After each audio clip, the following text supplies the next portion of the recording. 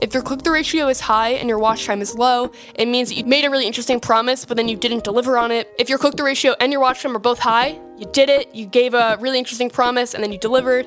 And if your click-through ratio is low, but then your watch time is high, you probably made a great video, but you didn't have a great thumbnail or title that was intriguing. So those two things will really help guide you, and those are the two things that I look at on a daily basis that help make my decisions. Hello and welcome to another episode of the Golden Hour Podcast, brought to you by the Polar Pro Studio. I'm your host, Dave Mays, and today's guest is Jacqueline Dallas, aka Nothing But Tech. Jacqueline is not only a content creator on YouTube with over 140,000 subscribers, but she's also the co-host of the Digital Dive podcast. Jacqueline's journey on YouTube is unique to say the least. At only 18 years of age, she's been on the platform for over 5 years right now. That's right, that means she started her journey on YouTube at 13 years old. In our conversation, we talk about how she started her YouTube channel, what it was like growing up in high school being a full-time YouTuber, and what it was like having the experience of being featured in one of Casey Neistat's video at the height of his daily New York City vlogs about 2 years ago. In addition to learning about Jacqueline's unique journey on YouTube, we also go over all the things that she has learned along the way. But before we get started, I have to tell you about the incredible new Peter McKinnon V&D Signature Edition Mark II that have just released, in addition to the Mist Edition. You're going to have to learn more about this by going to the Polar Pro website. I will just say, every single video shooter out there is going to want to have one of these in their kit. I, for one, am very excited to try these out, and by the time you're listening to this podcast, chances are they're already available. So make sure to go over to polarpro.com to check out the Peter McKinnon V&D Signature Edition Mark II. There's some significant upgrades with the filters, as well as a new Mist Edition. You're going to have to look it up online to learn more. All right, without any further ado, let's listen into my conversation with potentially the youngest guest we've had on the Polar Pro podcast. I think so. Let's listen into my conversation with Jacqueline. All right, so we are here finally with Jacqueline Dallas from Nothing But Tech, as well as the host of the new podcast, Digital Dive Pod. Thank you so much for joining us, Jacqueline, on the Golden Hour Podcast. Thank you for having me. This has been in the works for months now. Yeah, I think our mutual friend, Leron, who is a YouTube expert, like a genius. He is a genius for sure. Works with vidIQ and is just an amazing tech YouTuber himself. He linked us up. He said, "Hey, you should totally have Jacqueline on your show sometime." I was like, "What?" And then I followed you and I was like, "Of course I should." And I think... Dude, that's so funny. I didn't know that. Wow. I actually didn't know that. That's really funny. Yeah, because I remember... You emailed me, maybe 4 months ago? Yeah, I guess it was like pre-pandemic even, potentially. Yeah, so maybe longer. Yeah, and I was so irresponsible with getting back with good times, so I apologize, but I'm glad that we finally made it work. No, it's totally fine. I mean, it's been a crazy time for everybody, and I think our schedules didn't line up a couple of times, but we're finally here.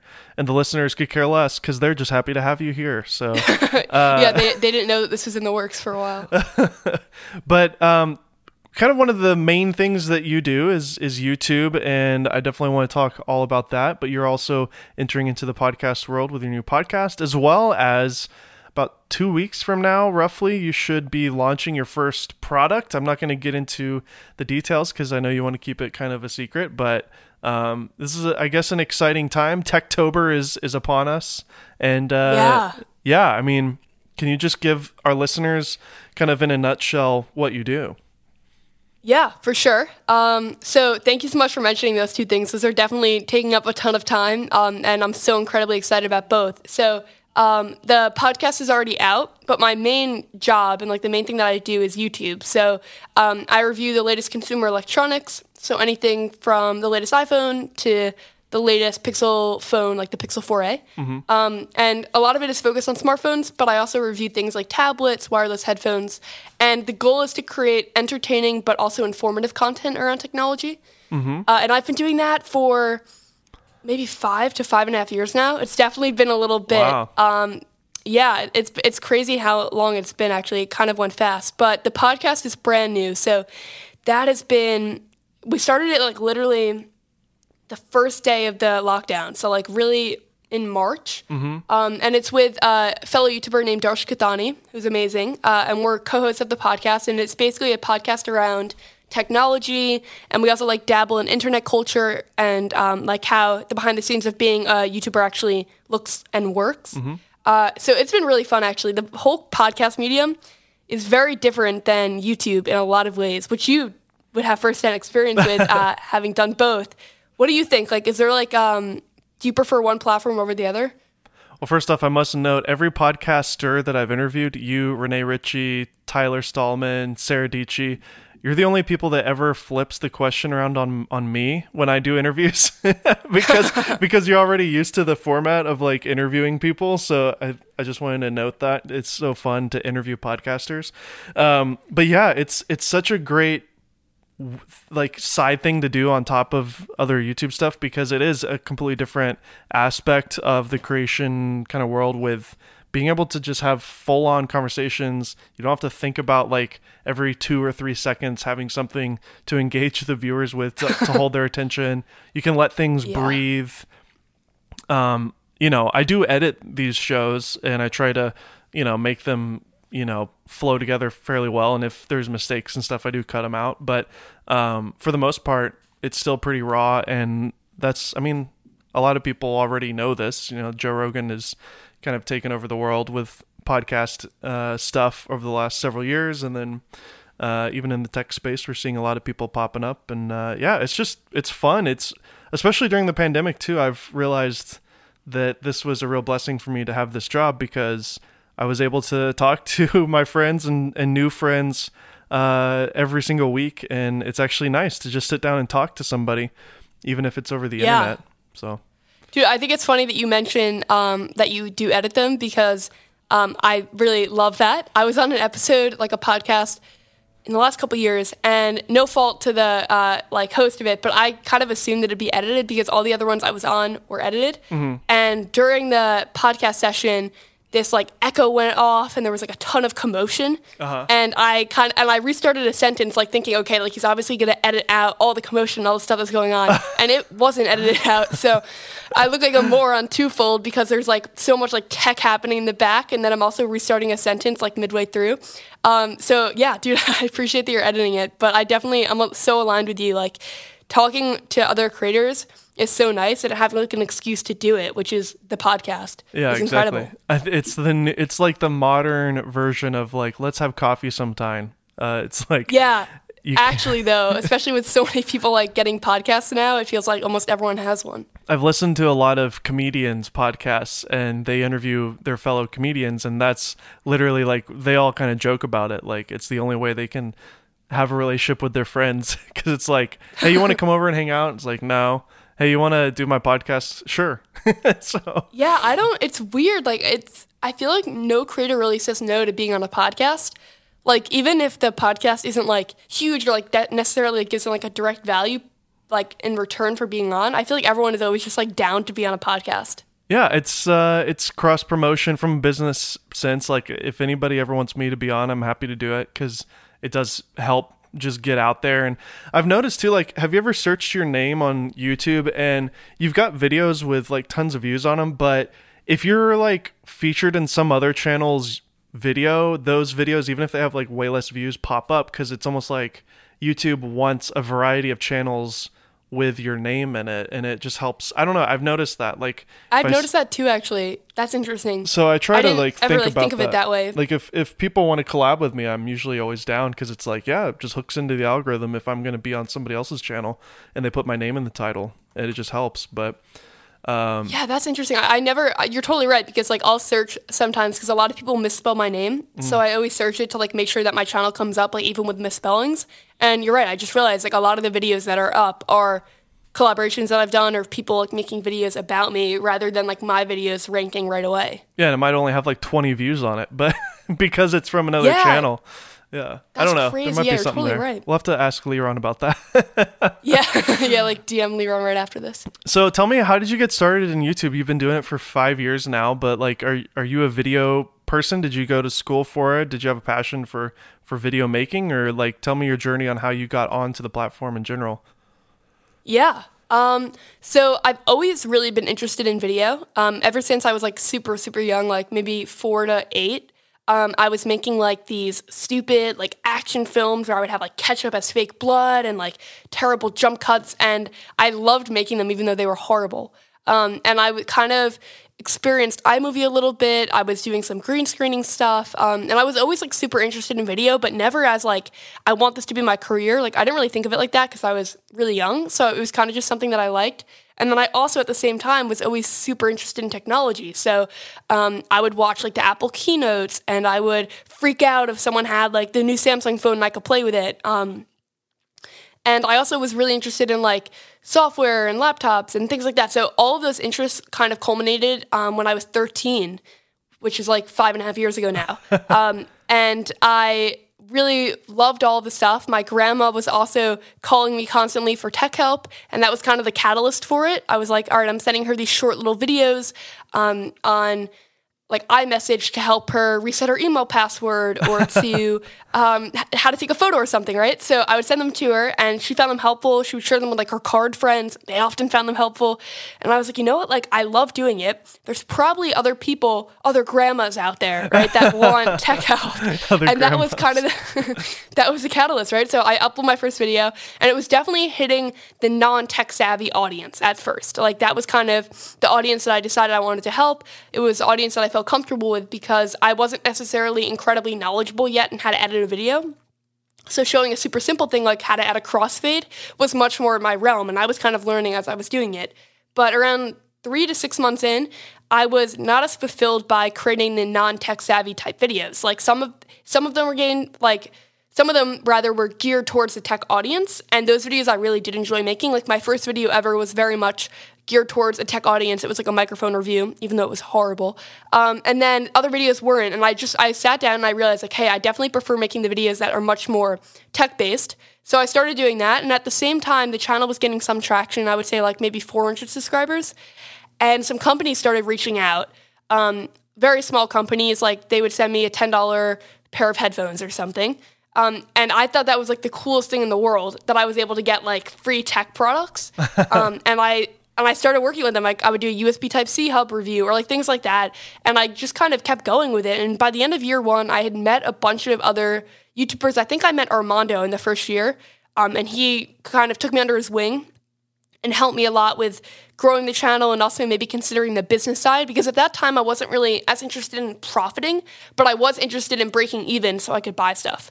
And he helped me a lot, and he told me about affiliate, and he actually got me a sponsorship deal with Amazon, I think like a year and a half into my career, which is crazy to think about now, like that they worked with me back then. But a year in, had like maybe 3,000 subscribers, which at the time like felt pretty big. And I know now like some channels like grow overnight and get like 1 million, but in the tech niche in like 2016, that was like pretty decent growth. And then by the end of year 2, I had like maybe 10,000 subscribers. So it was pretty gradual, but it definitely was exponential. And I really loved it. So I was making like weekly videos. I got more into phone reviews, and I got into a community of other tech YouTubers, like a 50-person group chat, and we would all talk and do hangouts. And it was like the first time in my life that I had a group of people that were my friends that were also interested in technology. Because all my other friends, I had other common interests with, like sports or like random things, right? But none of them were really interested in technology. And it was like the first time that I really felt like a genuine technology connection. So that plus my love for making videos really kept me in it.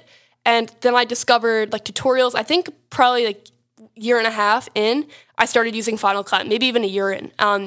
And obviously, like from there, I've put in so many hours of work to like actually know what I'm doing in an editing software. So now it's kind of like the bread and butter of the videos. But definitely at first, I wasn't like a strong editor or a strong filmmaker. Like both of those skills were learned on the job very much. So one of the things that I didn't do, because we've only known each other for a couple of months, you know, ever since Leron connected us, I just sorted by oldest on your channel. And okay. you have videos like 5 years back, And I didn't realize how young you were when you got started. That is so amazing. So young. Yeah, dude, I was like a baby. I look back at those videos now, like my voice is so high. I had braces on. But but you're like literally, I'm the like kind of on the edge of millennial, I guess, because I'm 30. And so like I remember in high school when somebody told me about a magic trick they learned on a website called YouTube. And so I was like, what's YouTube? Like I remember when YouTube was brand new, I was like a sophomore or something. And like the fact that you have been blessed with your age being born when YouTube already existed during that time, you're able to really like while you're in school hone these skills and learn how to be a YouTuber. And if you go back, it's really amazing how it seems like a lot of the tech community, like you said, just really embraced you and like working with you and collaborating with you, helping you. I think a lot of us probably see ourselves in you, and the fact that you were blessed to be born, you know, a little later to where you could start a channel at so young is pretty awesome. Yeah, I definitely got extremely like blessed and lucky that happened. Actually remember watching magic card tricks also. Like I was definitely very early stage YouTube. Like when I was a kid, I was watching a ton of YouTube. Wow. And I was kind of born in the generation of like, it wasn't necessarily a big thing my whole life. Like probably for people that are like 10 now, it has always been something that's in their life. But It definitely started to happen. Like I remember being older enough to remember when like one of my friends got an iPod Touch, and I like didn't really know the value of it at the time. I was like debating getting an iPod Touch or getting like a knockoff at Target, and like I didn't know Apple as a brand in that way yet. So it definitely happened at a point in my life where like I know that like I remember the times pre-tech, like pre-current tech, but yeah, I did get really lucky, and I tried the YouTube thing a couple times before the tech channel, just with like random videos. So I definitely was kind of very into YouTube culture and very in tune with like what worked and what didn't on the platform because I watched it so much. But it's interesting actually, I don't know if you've seen it, there's like this new generation that is even younger than me right now that's getting into tech. And it feels like, again, the community has definitely embraced them. Like there's this one guy that's 14, and Marquez checked out his channel, and he's like, great. And I think that he'll definitely be big on the platform. So it definitely feels like the age of getting in is younger and younger, which I don't know necessarily if that's like a great thing. Like I did just recently see something about like self-esteem correlated to like being online when you're like 11 or 12 and like posting selfies and like feeling inadequate. So are you talking about the Social Dilemma movie? I did watch that, but this was unrelated. This was like just an article about like selfies and TikTok and how like all these young people are able to incredibly like easily create content where they just like put their phone down and it's a vertical video and they're exposed to so much of it that they're able to easily do it, right? And they were saying like, yeah, it's definitely more creativity, but they also don't know like the impacts on mental health yet because you're so young at that time. So I think for me it worked because I had like a really supportive system, and it also wasn't like I gained overnight fame. Like if I was 13 and I gained like 1 million subscribers overnight, it would have been really hard, right? Because I would have been like, there would have been so much pressure to produce. But I think the fact that it was so gradual kind of, I got accustomed to like the different levels. Like I got accustomed to getting 1 comment a day, and then I got accustomed to getting 10 comments a day. Yeah. And it was very gradual. But on TikTok, right, the fame sometimes is overnight. It really is. And the kids are so young. So like imagine being like a 13-year-old one day, having no followers, and then like the next day there's millions of people writing what they want from you. I can imagine that isn't necessarily the best thing for your mental health or like your creativity, because you're kind of boxed into creating content when you're still exploring at that age. Yeah, it's real scary to think, and especially if you are TikTok famous and you're a girl and you go to high school and everybody knows that you're famous, like that would just be really hard. So yeah, I mean, even for me, right? Like I did not tell people about my channel in the beginning. So when I was a freshman, no one really knew about my YouTube channel. And I remember a video did really well, and I also worked with Samsung on a commercial. So I was like very much like in it at that point. Yeah. And the commercial started getting played, and people saw it, and they had no idea I had this YouTube channel, and they were like texting me, and they were like, "What's going on? Like, are you a YouTuber?" Like, and I was like, "All right, I guess I have to tell people." But there definitely is, and I don't know, like if you, since you were older when you started your channel, if you noticed this, like people kind of like make fun of it or don't necessarily believe in it until you make it, and then they really like want to know about it, and they think it's like the coolest thing ever. Yes, It's like it's a absolutely. weird thing, right? It's like a double-edged sword of like they think it's really cool only when you have followers, but not the active creation. Like they only care about like the vanity metrics. And I Yeah, definitely experienced that a little bit. I would imagine that that's the same for anybody, like a musician or an actress or whatever. It's like, oh, that music thing, you still doing that? You still doing that music thing? Or, and then if you get successful or whatever, then everybody thinks it's cool. Yeah, I don't know. I think a lot of people just don't value the process of it, and I think on average, most people who get into something maybe don't follow through and like put in the hard work, but it's more of the exception for those who put in the hard work and are willing to do it for the long haul. And here you are already now at a young age still, and you've had what, like 6 years of experience essentially on the platform. So 5 to 6 years, right? So I mean, Yeah, that's- like it will be 6 years next February. So like 5.5 right now. yeah. And so like I'm 30 and I've only been on YouTube for 3 years. So like you're Oh, already wow. beating me in terms of Interesting. experience, but I have 12 You've, like- years of yeah. video experience. Yeah, I was just gonna say, what did you do pre YouTube? Were you like more on the video side or more on the marketing side?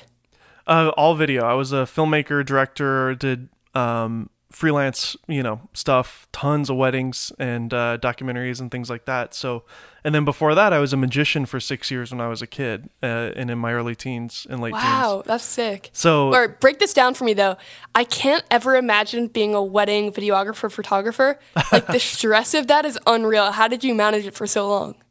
the first thing that I really took from it was like the people that we're working for are like consumers. They're not professionals. So they don't really know what a good shot is. They don't actually know what a good film is. So as long as like they're in the video and it looks decent and the music is good, they're going to be so thrilled to just like see themselves, in a really pretty video. So, and I, with two other guys, started a company and we all three were always shooting together. So if I did happen to like miss an important moment, usually one of the other guys was capturing it. So having multiple people involved definitely helped, but I never got stressed with it. Maybe just cause I just started young and that's all I ever did. So, but after about Interesting. 6 I years feel like of that's it, so stressful because like with a YouTube video, if you like mess up a B-roll shot or it's out of focus, you just reshoot it the next day, and maybe you have to like pull an all-nighter to get it That's done true. in time. But like if you miss like the actual shot, like it's over for you. I think I was addicted to that adrenaline rush a little bit, and that's why I've totally embraced YouTube, and I love the kind of adrenaline of like, if I stay up all night and finish this video, I know it'll perform better than if I wait 2 days. So, Yeah, I have the same thing with that. but I've been trying to not pull all-nighters anymore, especially now that I'm working for Indie Mogul, which is more of a like company where there's people and I'm just getting paid a salary and like it's a 9 to 5 type of a thing. And I've done a couple all-nighters already with them, and my boss Ted, he was like, "Dave, what are you doing? Go home. Don't." It's like, it doesn't matter. You don't have to stay up all night. Like, I'm like, yeah, but the video will do better tomorrow. He's like, it doesn't matter. Just go. So That's crazy. Yeah, I feel like we're like the hardest bosses on ourselves. Like with iOS, it just came out, and Mm-hmm. TikTok actually influenced that that so many people were interested in it. It went viral on TikTok, Mm-hmm. and then because of that, the search traffic went over into YouTube. So every video on iOS 14 was like blowing up. yeah, And I saw that it was doing really well, and I was like, all right, like if I don't post this video today, it won't do well by tomorrow. And I ended up just like pulling an all-nighter and getting it done. yeah, smart. Yeah, But you just never know. Like it's so timely with YouTube, and especially because we're in product videos. I feel like it's really timely. Like if it's like a commentary or something, like it could wait the extra day. But like if it's product based, then it is like super important that you get it up on time. I think when you look at some of the top players in the game, you got to remember, like, you as a solo creator, you're keeping up with people that have, maybe even 5 to 10 employees. So like the fact that you're able to crank something out so quick is actually like really impressive. And that's what you have to do, unfortunately, when you're getting started. And, even though you've got over 100,000, you're going to hit 200,000 hopefully soon. But Thank you. Yeah. like even then, like you're still kind of just trying to keep up with the Linus Tech Tips and like all that kind of world. And by being first, it gives you a leg up. And yeah, it definitely does. Like a huge and it's actually a little bit less now, but it used to be companies like Samsung or other companies treated YouTube and traditional media differently. So traditional media, like the Wall Street Journal, would get like a pre-briefing before the event, but YouTubers didn't. And it was actually better because if you had like the work ethic, you would succeed. So I would go to the event and it would be like a note launch and I'd film the whole thing and then I'd stay up all night and I'd post a video. And most people didn't do that. And the video ended up like getting 300,000 views in a day because there was like such a limited quantity of it on YouTube. But now Samsung has kind of, and other companies have respected YouTube in the same way that they respect traditional media. So now a lot of the time they'll give you a pre-briefing where you'll get like a hands-on like 5 days before the device is coming out. So then you have time to edit the video. And that's great because it's a lot less stressful, but it also means that everyone's posting at the same time when the embargo lifts. So you don't necessarily there's like everyone's bombarded with 15 videos in their feed. So being first doesn't matter as much as like having a unique narrative now matters so much more. Yeah, I've talked about this with a lot of creators on the podcast that are in this niche and in this world, and it's like that. I do camera stuff, and it's like that with the cameras too. And yeah, it's interesting. I've found as the companies are now doing this with the embargoes and stuff, it's almost better, and you can sometimes even get more attention like a week later when all of the like first look videos are out and done. It's like if you have a unique angle and a unique perspective on your video that can come out a week later and it's like really well made, then it might perform really well. Like for example, we got the A7S III like 2 weeks ago or something, and I think they announced it like over a month ago at this point. But I was like, let's just compare it. Instead of doing a review, which I know won't get any views because like everybody already did reviews, let's do something different with like the Alexa and the Venice. And like, so we blended all these things and it turned out it worked pretty well. So, and like we missed an embargo date, and because we missed it, I was able to see what people were saying about that item and and shift my whole angle on the video based on what it seemed like everybody was wanting to know about it. So almost being like a day late to see and judge how people are reacting and to like manipulate what your script is a little bit could maybe work. I don't know. Yeah, but I've done that for the last couple. Like a lot of people will go with like the hands-on. And I used to do something like 6 things before buying, and those did really well when they were not embargoed and posted at the same time. But now something that a lot of people don't do, but now it's kind of becoming more of a trend, are camera comparison videos, which are kind of like a staple of my channel. So people come to kind of expect that more so than a hands-on. So when a device comes out now, I'm more likely to do that or like a camera test or something. And when I've gone that route and haven't gone like the hands-on route, the click-through ratio and everything has been much higher. Whereas if I'll do the hands-on, let's say, the click-through ratio is normally like pretty consistent, but the watch time is so much lower because I'm just repeating what a bunch of other videos have already said. And I'm not at the level yet of being like the first video that people watch for most people. Like they're probably going to watch an MKBHD video or a Mr. Who's a Boss before. And some people do watch my videos first, but like the majority of my audience wouldn't. So then it becomes like, all right, what can I add? Like, let me add, and I actively do this, like 2 pieces of information that they probably won't see in another video, just so they feel like there was some value coming. But oftentimes the best way to do that is by being a day late and seeing what other people have done. That's interesting. I love it. I think that's just a really clever way to do it. And I think if you're getting started, these are all things you can learn from, especially if you don't have the luxury of getting the item, before it comes out anyways. It's like if you get it a month later by literally buying it at a store when it becomes available, you can still get a decent amount of views from a new product if you do something that's not on the platform already that's unique.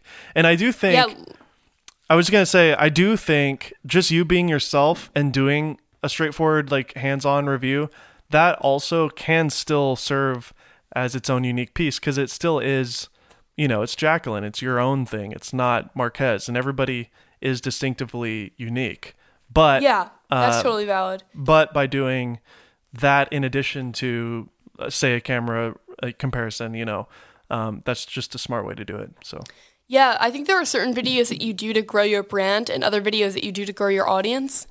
So, like, what I mean by that is, like, a video to grow my brand would be the hands-on video because it shows that I got access to the phone and I'm covering it and I'm being thorough. So that's going to reach my existing audience. I'm probably not going to get a ton of new audience members because they've probably already seen a bunch of videos, but, like, my core audience will watch that video. So that's a video that very distinctly grows my brand. But then there are other videos that you make that grow your audience that are a new narrative that people outside of your subscriber base are also going to want to watch. And those videos for me are like the hands-on a day later with some new facts or the camera comparison.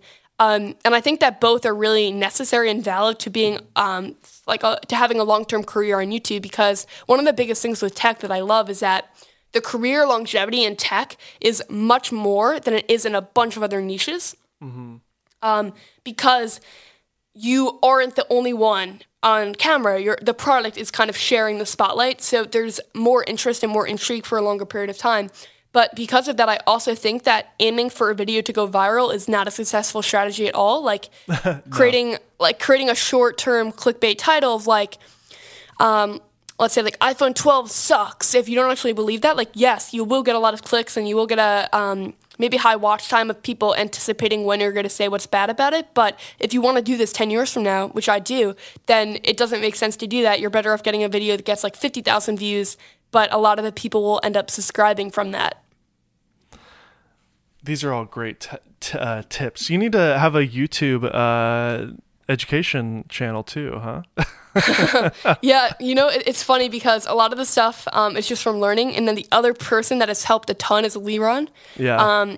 I had this exact discussion with him a few weeks back, and I was saying to him, like, what do you do if you just don't get the device? And you're getting it like 3 weeks later or something. And he was like, if you don't get the device and you get it much later, then you need to do something in your title and thumbnail that suggests that you're doing the extra thing that no one else is doing. So if everyone's doing 10 tips around the Note 20 Ultra, you do 100. Like, make it clear that your video is going to be the one that offers more value. And I was like, wow, that is so smart. Because of course, like, if you see Note 20 10 tips next to 100 tips and they're both the same video length, you're probably going to click on the 100 tips one because it just inherently feels like more value. Oh my gosh. Can I steal that for camera reviews, please? That sounds like a great idea. Yeah, dude, Liron's the best. I think something that's interesting about your career is because you were at such a developing point in your life when you started, and now you're an adult, like, people obviously change like a ton in those 5 years.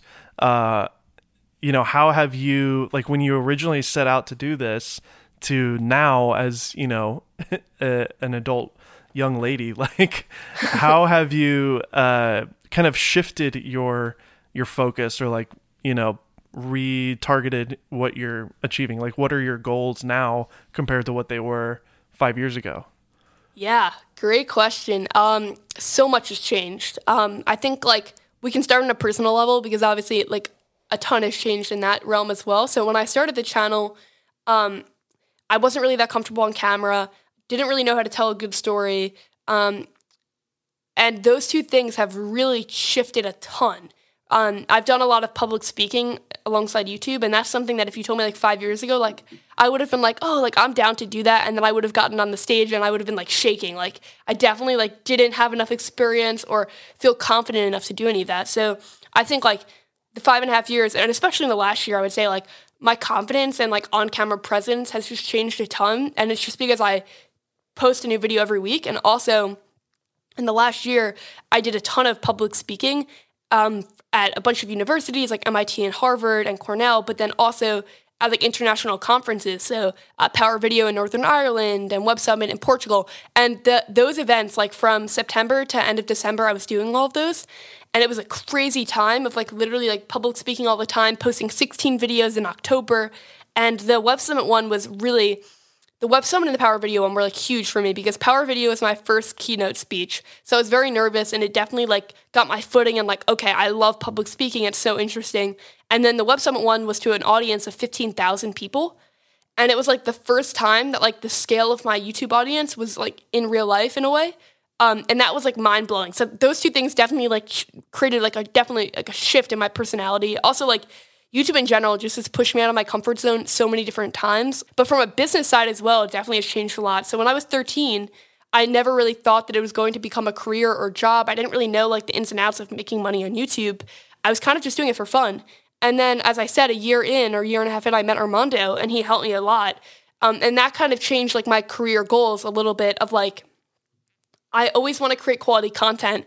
And if I can have a job that I love, that's incredible. And how do I do that? And it was a lot of like just entrepreneurial things of like trying and failing and pitching companies on videos and then not delivering and then sometimes over delivering and getting underpaid and like just figuring out like what can I do to like get companies to be return clients. Because in the beginning, like a random company would reach out to me with like a $50 sponsorship and I'd be like, yes, I'm game on that. And obviously, like, I was spending, like, 15 hours doing it, and I also didn't have, like, the best video quality, so, like, they probably weren't that happy on their end, although for $50, like, anything is pretty good. And I wasn't really happy on my end because I was putting in a ton of work, and then it was kind of like, okay, like, obviously that doesn't work. I think I should do less sponsorships and do more meaningful collaborations. And I started working with, like, bigger brands every couple of months, and that kind of supported me eventually getting an office space and traveling a lot. And then the other aspect of it was affiliate, which is something that I haven't really put a ton of time into. And I think if I did, there'd be a lot more returns. But sponsorships and public speaking definitely makes up much more of my income. And the other thing that I'll tease a little bit, but can't talk about yet, is this new project I'm working on, which is direct to consumer. So one of the biggest things for YouTubers is having recurring revenue and connecting with your audience and providing value to them. So I never wanted to be like the YouTuber that like was releasing a different t-shirt every day and being like, buy NBT merch. Like I never wanted to do that. So I always like held off from direct to consumer. And now there's actually this product that I think my audience will really like, and I haven't really seen it done before.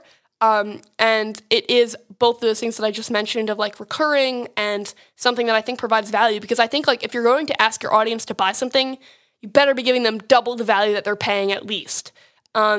So the last couple of months has been figuring out like, how do I make this personal? How do I make it so when they get this, they feel like I over-delivered and they're excited? And how do I create a community around it? And it's been those three things that I've been heavily working on, and I think it's finally there. So I could see direct-to-consumer in the next year or so becoming a much more significant portion of my income, which is better for me as a creator because it's more consistent, but it's also better for my audience because it will mean like less sponsorships and less other things that I have to do. So I'm super amped about that, but that's something that I wouldn't have even considered when I started. Knowing like how to launch a physical product is like a totally different ballgame than just making videos online. So in the past 5 years, the growth as like both a person but also like a business person has been like huge, and it's in large part honestly to like the creative community and them being so accepting and like teaching me. And it's one of the reasons why I do so many like free consultations and things like that with other YouTubers that are coming up, because I feel like without that, I wouldn't be where I am right now. Dang, that's amazing how your journey has just been all over the place, but you've had some incredible mentors along the way. How did you find these people that helped guide you along the way? Because I think there's a lot of people listening who are just getting started who are like, well, I don't know any YouTubers in my town. You know, maybe they live in a more rural area or something. How did you end up connecting with people? Because it's not like you live next to all these people or anything.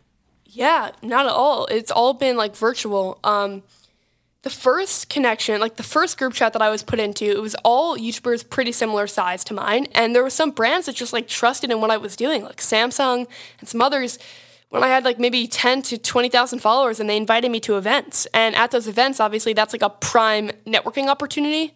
Or not even like, I hate the word networking, but like a friendship opportunity, right? Where you can like meet other people, because if you're all at the event, there's some level of like, okay, you obviously know what you're doing because you're getting invited to this event, like it's a private event.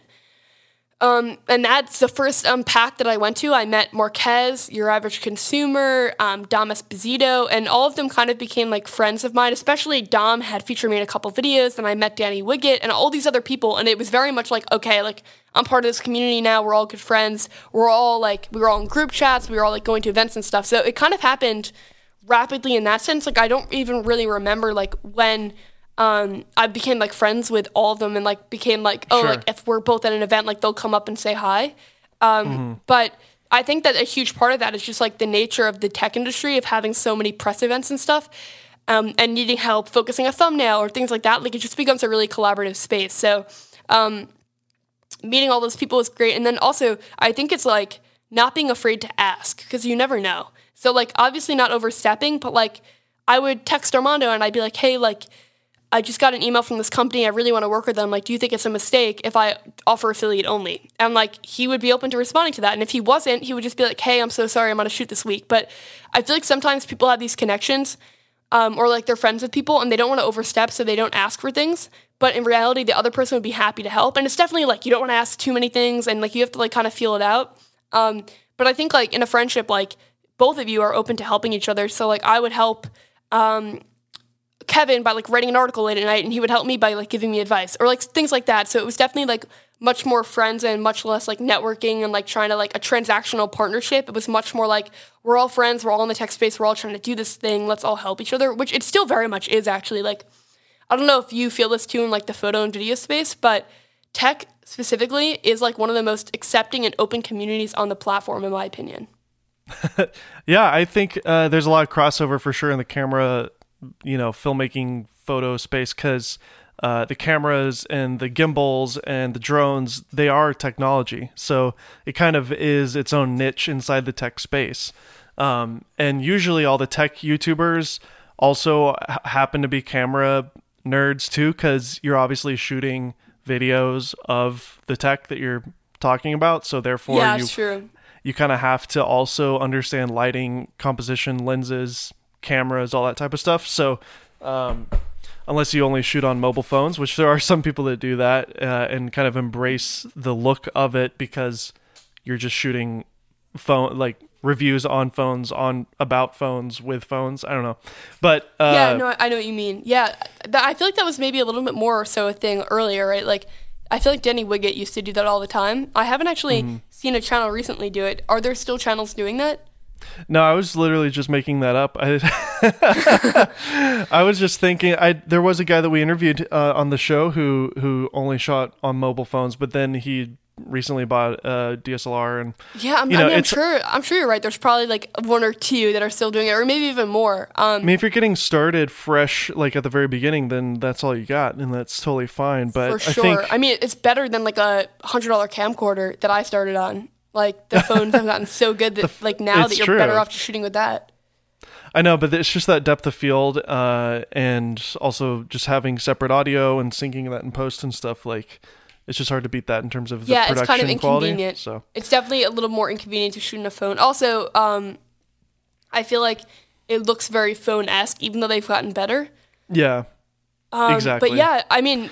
I think you're right, though, because like in tech also you're expected to have really good quality. So I feel like the tech and photo community are like very interlaced. But one thing that I just wanted to say that I think like a lot of people who are listening maybe like, man, I've made, hundreds of videos just like Jacqueline, but I'm just not a part of my, community or my niche. One thing that is different that you did that I want people to realize is that you reached out, you went to events, you actually interacted with people, you actually talked to them, joined, groups, joined Discord, groups or Slack groups or whatever you're doing. I don't know if it's Discord or Facebook. Yeah, it was actually Google Hangouts at the time because it was so early on in the career. You're totally right. I mean, you have to put yourself out there a little bit. There are times where it's like exceptionally awkward and you just got to push through. There are also other times where you don't necessarily know if you're going to get any return, like if it's going to be like a worthy connection. But like there's been times where like I'm exhausted and it's been a really busy week and I don't feel like going to an event. But like 99.9% of the time I'm super happy I went to the event. Like I went to an event one time. I was in New York for a press event, and Sarah Dietschy was hosting a live creator I guess like a podcast maybe, and also like a pop-up shop. And she texted me, and we had worked together maybe like one time. She was like, hey, like I know you're like in New York, would you be open to coming and helping me film this? And I was like, yeah, like for sure. And I ended up going. It was like a free day off, and I was like this obviously is incredible. I'm so amped to do this. And I ended up just like going and actually like shooting the video for her. And like from there, like we formed like a pretty like good friendship. And like now I would consider like one of my really good friends in the tech space. So I feel like you never know like what's going to lead to another opportunity. And you also just like never know if you're going to like click with someone and become good friends with them if you don't meet them enough. Like if you're meeting them in a very stressful context of like 40 minutes to shoot everything for the new video, like they're probably not going to be super conversational because you both have to shoot your video. But if you go to like the after party that night and you're eating like pizza and you're just like talking casually, then I think there's a much higher chance of like realizing, hey, like we connect. And I feel like people in the tech space are like not egotistical at all. Like just because someone has 1 million subscribers, like doesn't mean that they're going to feel like any better than someone that has 10,000. Like it's very much a very great community. I don't know if it's like that in other industries. I went to one time a much more beauty guru type event. And it was a totally different environment. I walked in and everyone had like expensive glasses on and they all had like photographers and they're posing and no one's asking anyone to move out of the way so they can get the shot. They're literally just like standing in like the space where they want to be. Like it was a very different vibe. Didn't feel like anyone was friends. So I don't know if that's like representative of the entire makeup industry, but it does feel like other industries outside of tech are a little bit harder to break into and a little bit more like focused on vanity metrics and being like, oh, like if you don't have 100K, like I don't want to hang out with you type thing. It feels like tech isn't like that at all.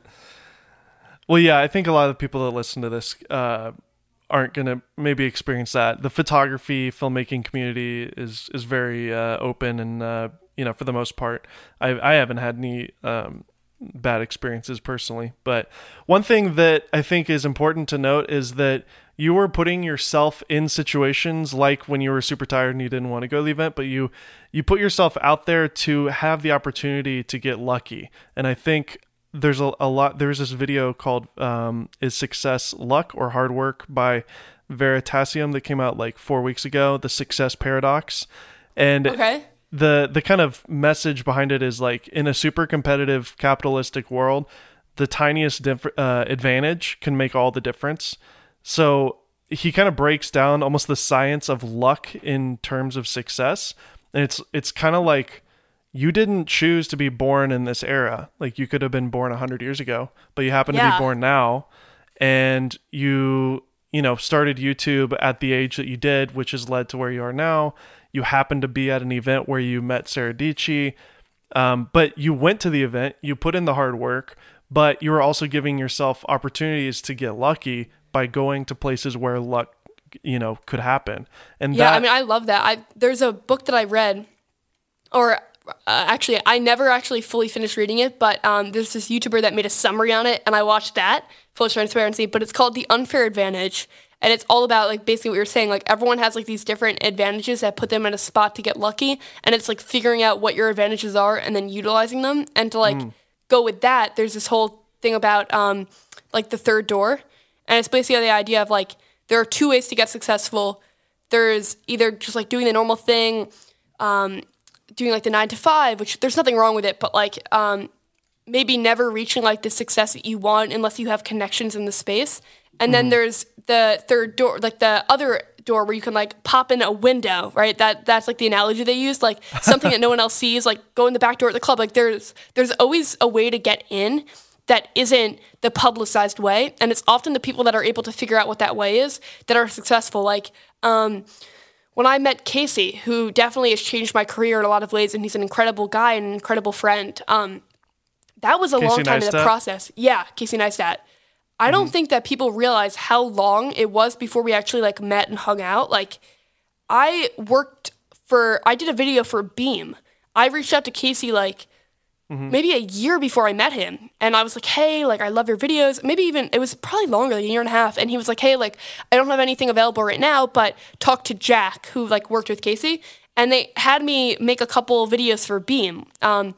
And it maybe didn't feel like much at the time. I was stoked even to get like any more response, but I did that. And then like a year later, he launched 368 and he said he wanted to work with smaller creators. And I posted a video being like, dear Casey, I want to work with you. And I like gave like a quick like elevator pitch of like what I do. And he saw that video and he posted about it, which was so incredibly nice of him on his Twitter. And like he followed me from there and it was a really cool thing. And then 6 months went by and nothing happened. And then August arrived. Which is such a weird way of saying it was August. And Samsung had an event. And I tweeted and I was like, hey, I'm going to be in New York City for the Samsung event. Does anyone want to hang out? Like any other creatives? And he was like, hey, come to the event with me. And it was like this full 1.5 to 2 year process of like first making initial contact with him and then actually meeting and becoming friends with him. So I feel like a lot of people don't realize like nothing happens overnight. Like you're not going to have a YouTuber that you really like immediately most of the time, like hang out with you and collaborate with you, because when you're like a bigger YouTuber, you kind of have to vet people because it's your reputation on the line as well. So you can't just like work with anyone that emails you. So I feel like that you have to like, there's ways to get the results and the connections that you want without being like following the exact path, I guess is what I'm saying. Like they're working with Sarah that one time of like helping her shoot that event. That alleviated a problem for her that she was having. And then she was more likely to want to collaborate with me after that because she saw that I was like really interested in helping her and I was interested in video. And that's something that I feel like a lot of people would say no to, like being at a shoot for like 8 hours, like sitting on the floor holding a camera. But doing that created a friendship, right? So I think that you never know what's going to like be the spark that changes your life or changes your career.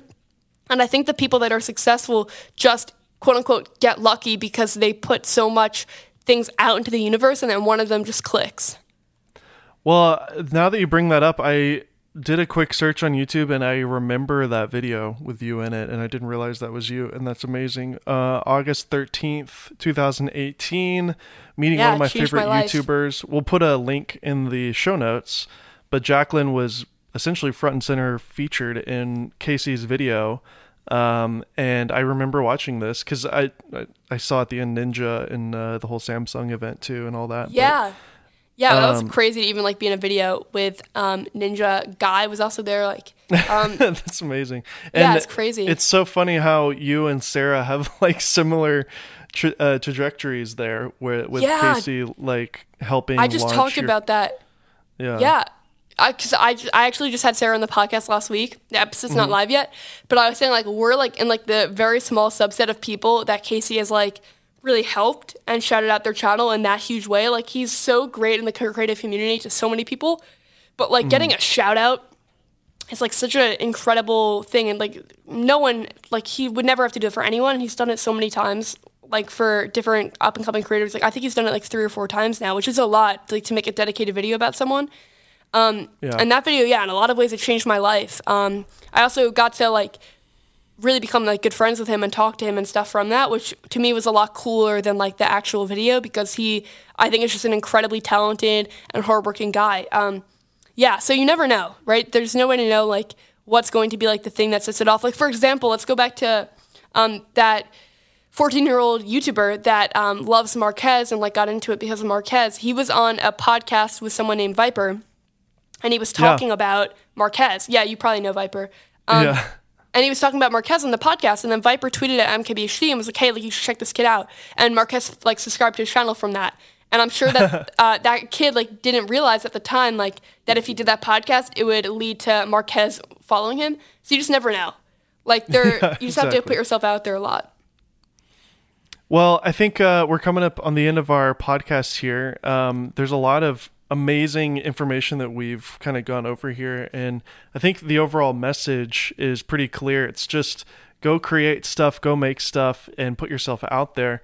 I think one of the things when I've collaborated with other YouTubers who are maybe starting out, the thing that I look at when I decide if I want to like collaborate with somebody is like, are they actually putting in the work? And when you look at their Instagram or their YouTube and you see like, oh dang, they're posting every week, it's like, oh, okay, they're actually serious, and let's do something because they're actually taking this seriously.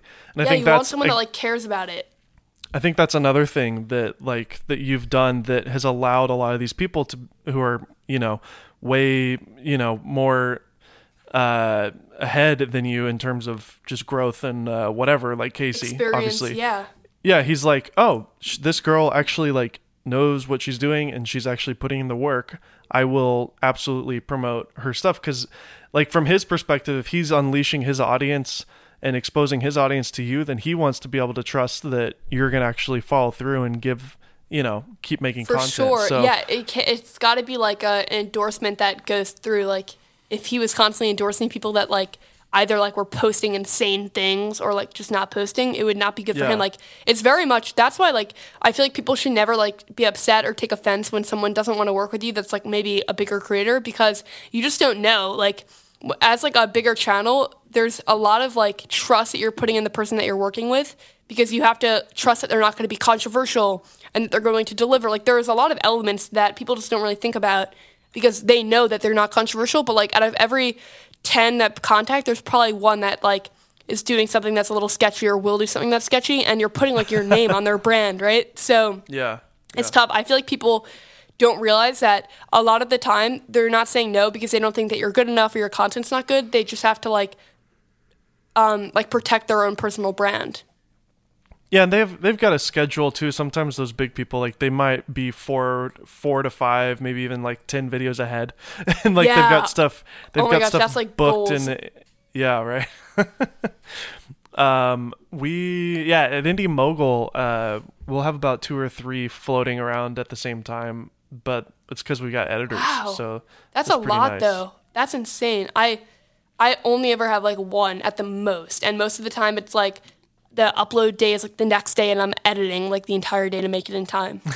That's how most YouTubers are, and that's how I used to be when I was with King Antigua. But at Indie Mogul, because there's so many people involved, we can just have one editor working on one editor working on another one, then I can do one. So, that's but amazing. You're a Final Cut person, right? Yeah, Final Cut all the way. Me too. Great. I'm glad we're aligned on that. Yeah, I had to use Premiere a little bit at this new job that I just got, and after just a couple days, I was like, I can't do this. I'm sorry. It's just so frustratingly slow. And I know I tried like to switch to it for a while. I couldn't. Sarah's the other way around. Like she is very hardcore Premiere person, and then Justine is a big Final Cut person. Armando's a Premiere guy.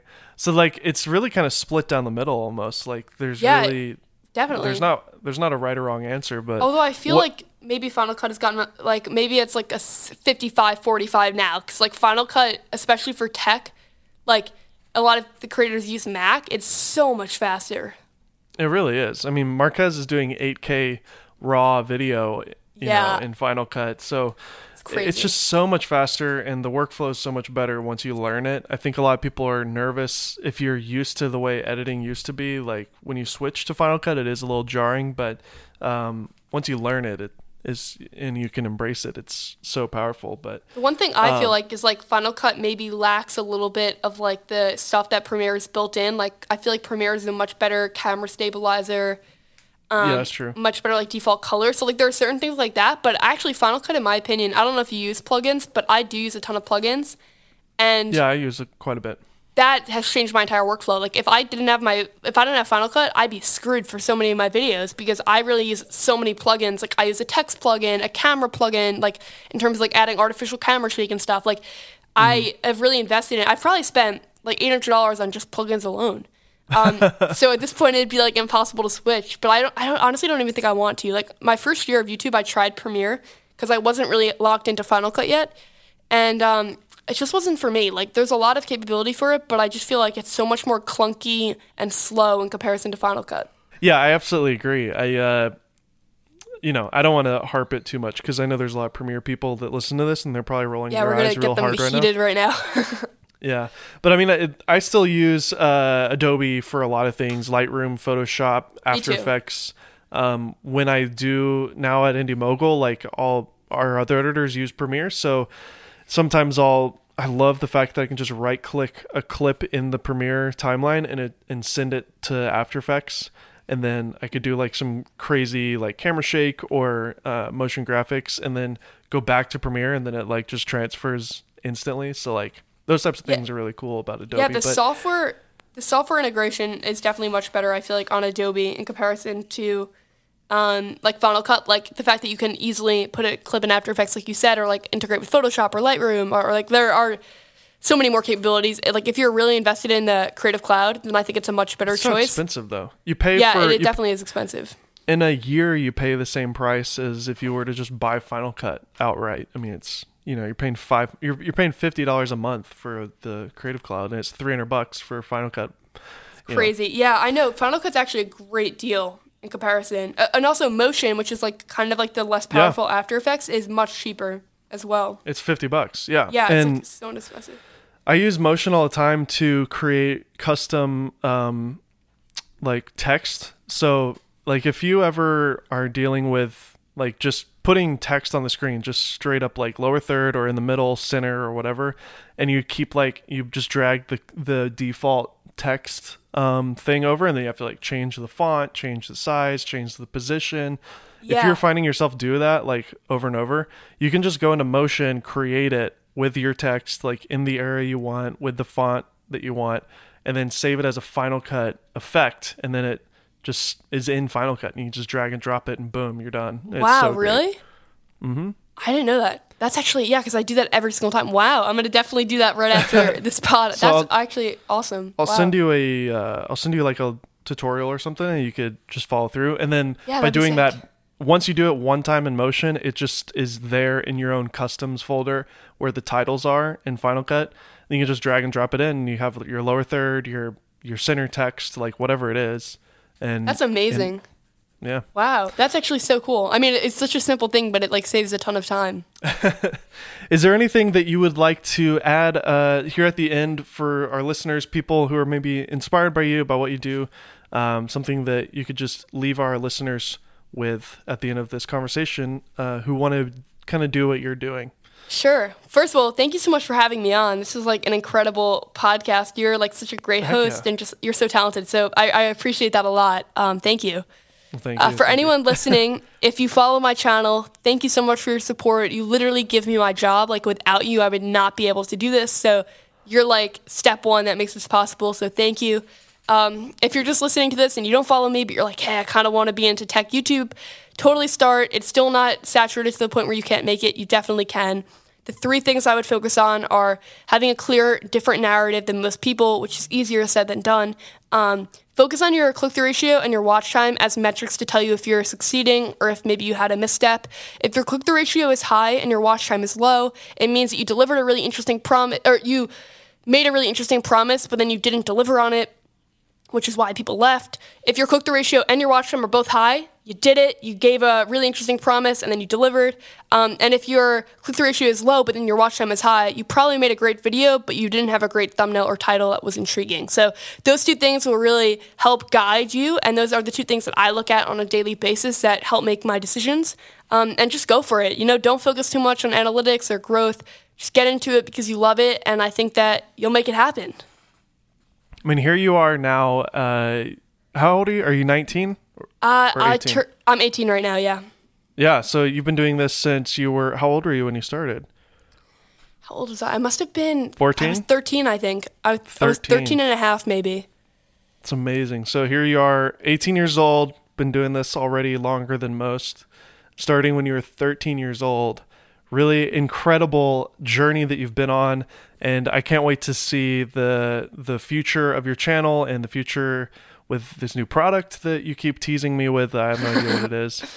So everybody go follow Jacqueline, especially on Twitter, because you're a good Twitter person. Oh, thank you. Yeah, I try to post frequently on there. But you are everywhere at NBT Jacqueline, and that is JACKLYN. Nailed it. Yeah, that's right. Because everybody, like you said, might spell it differently, and that's okay. That's what YouTube tags are for. Yeah. The misspellings. But thank you so much, Jacqueline, for being on the show. It was a real honor to have you on. Thank you. Yeah, good luck with everything with your podcast and with your future product and your YouTube channel. And we'll have to have you on maybe a year from now and see how everything went. For sure. 100% down. Thank you again, man. Appreciate you. I hope you guys enjoyed my conversation with Jacqueline from the YouTube channel Nothing But Tech. I highly urge you guys to check out all of her links in the show notes of this podcast. And if you're not subscribed to her YouTube channel already, I highly recommend you do it. She always does camera comparisons with different phones. I don't want to say always, because maybe she won't always do it, but it is something she's known for, and they're very helpful if you're a photographer interested in the new phones. And we all know the new iPhones are coming soon, so I'm sure she's going to be doing all sorts of reviews and comparisons with those new phones whenever they come out. In addition to her YouTube channel, make sure to check out her podcast, Digital Dive Podcast. We've linked that in the show notes as well. And be on the lookout for her new product. Speaking of new products, again, I can't tell you how excited I am for these new Peter McKinnon V&D Mark II filters, the Signature Edition and the Mist Edition. You're going to want to go to polarpro.com. Trust me on this, you're going to want to get one of these filters if you're a video shooter. And if you happen to have any questions about it, make sure to hit me up on Twitter at Dave Mays. I'll do my best to answer, or you can tweet Polar Pro as well. Once again, I'm your host, Dave Mays. This is the Golden Hour Podcast, brought to you by the Polar Pro Studio, and we'll see you next week.